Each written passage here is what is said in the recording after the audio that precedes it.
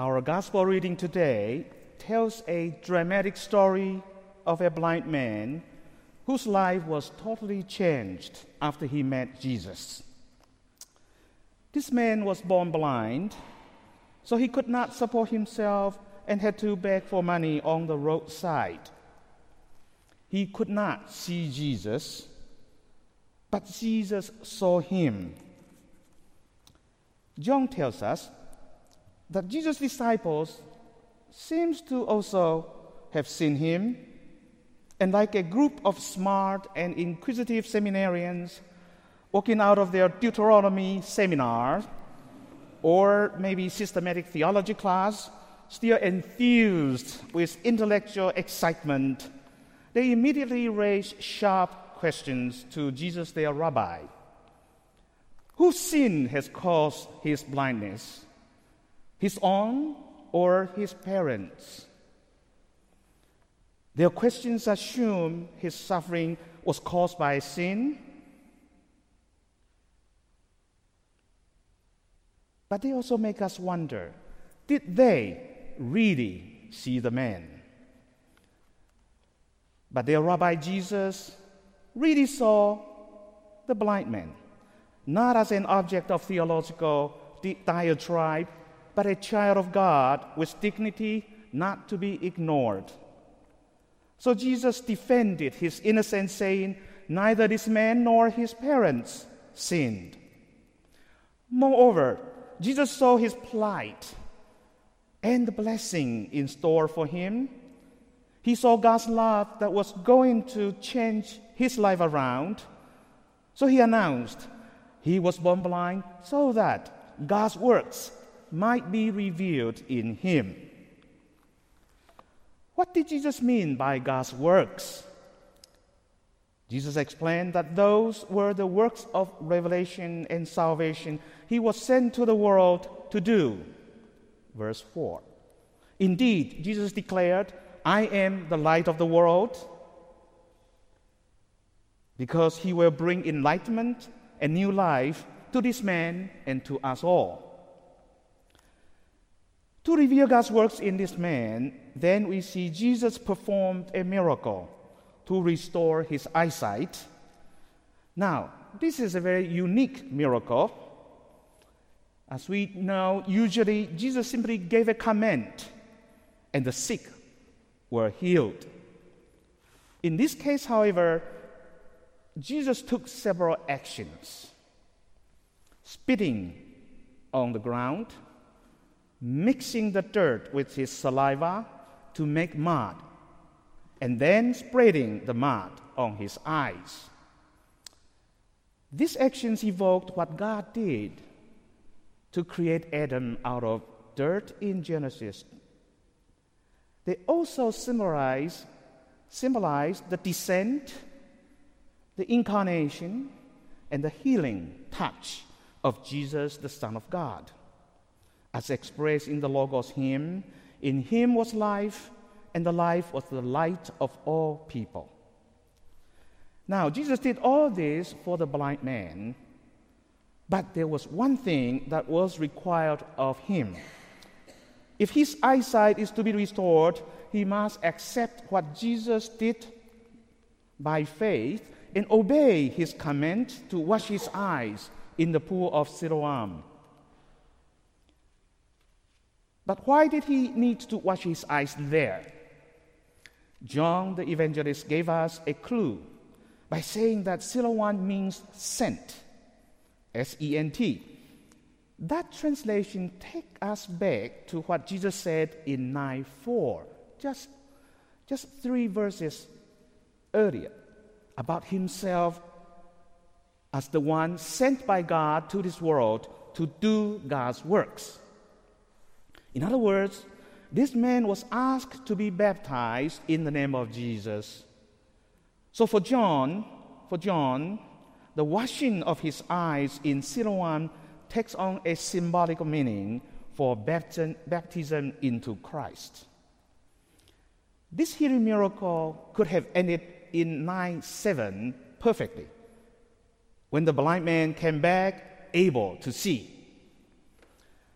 But it would not be a remarkable sign story, Semeion, to reveal something greater about God, as John often sees in Jesus' miracles. So the story continues. This blind man was now restored of his eyesight. Don't you think that his family and his community were supposed to be so joyful with him and singing hallelujah to the Lord? And there might be a big choir singing to celebrate his recovery. To our surprise, though, the Pharisees pressured him to denounce Jesus. Even his own parents were so fearful that they could not defend him. And the synagogue, the community of faith, expelled him. All of a sudden, he was abandoned again and left alone on the roadside. At this moment of existential crisis, we're told that Jesus found him to show his concern for him, then to reveal himself as the Son of Man, and to accept him as a worshiper. In other words, Jesus granted him spiritual insight into divine revelation about his true identity and about his special mission. Grace upon grace, now this man could see not only the world with his physical eyes, but also be able to see the Son of God. With his eyesight is restored and his sin forgiven, and now he was ready to meet up with his risen Lord in his even higher identity as the Son of Man, the judge of the world. When he testified to Jesus boldly under the pressure of the Pharisees, he said, "Whether Jesus is a sinner or not, I don't know. But one thing I do know, I was blind, but now I see." Verse 25. His faith continued to grow, so that when Jesus revealed himself as the Son of Man, to reassure him of God's final justice in protecting the believers and in helping them through all the challenges, he confessed his faith in Jesus and worshipped him as his Lord. As a model of faith, his story shows that Christian life is a continuous process of conversion from healing to confession to commitment to revelation and finally to communion, to enjoy that special relationship with God through Christ. In every step of the process, God's grace and our faith work together to open the eyes of our hearts and bring us closer in communion with our Lord and Savior. So you see, it is an allegorical interpretation to some extent, but it does provide a wonderful interpretation about how, if we identify with this blind man in our encounter with Jesus, our faith can grow and our illness can be healed. More importantly, our eyes will open, and then we can worship Jesus as our Lord. But in our context today, I think this story also reminds us another important theme. That is our human frailty. And another one, that is God's love. Our human frailty and God's love. And these are the main themes for our Lenten reflection. 2 Saturdays ago was the 7th anniversary of the Great East Earthquake of Japan and the tsunami of Fukushima that happened on March 11, 2011. And that disaster killed 15,893 people, and there's still 2,000 missing and unknown. That disaster destroyed many cities on the northeast coast of Japan, and caused the shutdown of the Daiichi nuclear plant. In commemoration of the disaster, the NHK the Japanese news agency showed a documentary entitled The Phone of the Wind Whispers to Lost Families. I happened to have a chance to watch it with my wife. On that day, someone set up a phone booth in a small garden on a hilltop overlooking the ocean in Otsuichi town of Japan. The dial phone in the booth has a dangling line that connects to nowhere. The people are encouraged and they do come to call and talk to their lost loved ones in the earthquake and the tsunami. And they have some statistics. They find out most of the people who came to squeeze themselves into that little phone booth and to call that phone to talk to their lost ones tend to be middle-aged men. A lot more men than women, definitely. A middle-aged man was shot talking into the phone, asking how his wife was doing, and thanking her for taking care of their parents and their daughter on the other side of life. He said he missed them very much, especially their daughter, terribly. Then in tears he said, "Honey, I'm so sorry that I could not save you when the tsunami happened. It came too fast. And it has been 5 long, difficult years. You know, I have rebuilt our house. But what is the point now that I'm living there alone?" Another moving story is a 15-year-old boy whose father was a truck driver missing in the disaster zone. This boy traveled for 4 hours to come to this garden to talk to this phone of the wind. And he said, "Father, why can you not come home?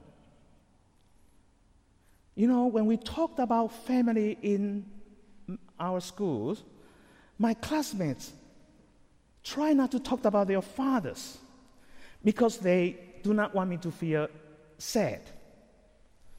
But it still hurts very much." Now, this boy has a sister who also went into the booth and took a long, long while before she could say anything. And she said into the phone, "Daddy, I'm so sorry that I often called you Stink when you came home from work. You have promised to buy me a violin. But don't worry now. I will try to buy it myself someday. Please just come home. I miss you."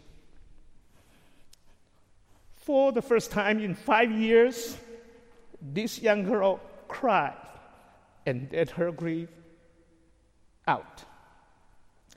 Now, this family's phone calls reminds us of the contingencies of life and the brutality of death. Indeed, by God's grace, many of us have loving families, fulfilling jobs, wonderful friends, and proud accomplishments for which we can feel satisfied and grateful. But it is also important to realize that we are made of ashes and shall return to ashes someday. Just like this blind man sitting alone, ignored on the roadside. But if we remember that, we might be humble enough so that we can recognize our own physical limitations and our spiritual imperfections and depend on the grace of Jesus Christ, our Lord, the light of the world. As a Lenten meditation on the blindness of the story, one of my favorite poems by John Milton came to mind. As you know, Milton is a famous poet who wrote Paradise Lost, and he was a Puritan theologian serving as Cromwell's Latin secretary. At the height of his success, in 1652, however, he became blind. A brilliant career in literature and in politics were cut short. So in his Sonnet 19, Milton reflects on what his blindness meant for his vocation before God. Allow me to just recite his poem, his sonnet. When I consider how my life is spent, ere half my days in this dark world and wide, and that one talent which is death to hide, lodged with me useless, though my soul more bent, to serve therewith my Maker and present my true account, lest he returning chide. Does God exact day labor, light the night? I fondly ask. But patience, to prevent that murmur, Sun replies, God does not need either man's work or his own gifts, who best bear his mild yoke, they serve him best. His state is kingly, thousands at his bidding speed, and post over land and ocean without rest. They also serve who only stand and wait. Indeed, we want to offer our best to serve God, but it is good to remember that they also serve who only stand and wait. Human life is frail and short. As we examine our own spiritual life, family relationship, our ministry, we have to admit that we have often erred and fallen short of God's glory. Acknowledging our blindness may be difficult because of pride, but it is the beginning to meeting Jesus, receiving healing, and finding God's peace. May our eyes be opened again to Jesus, the light of the world, who has come to renew our lives by offering his own for us.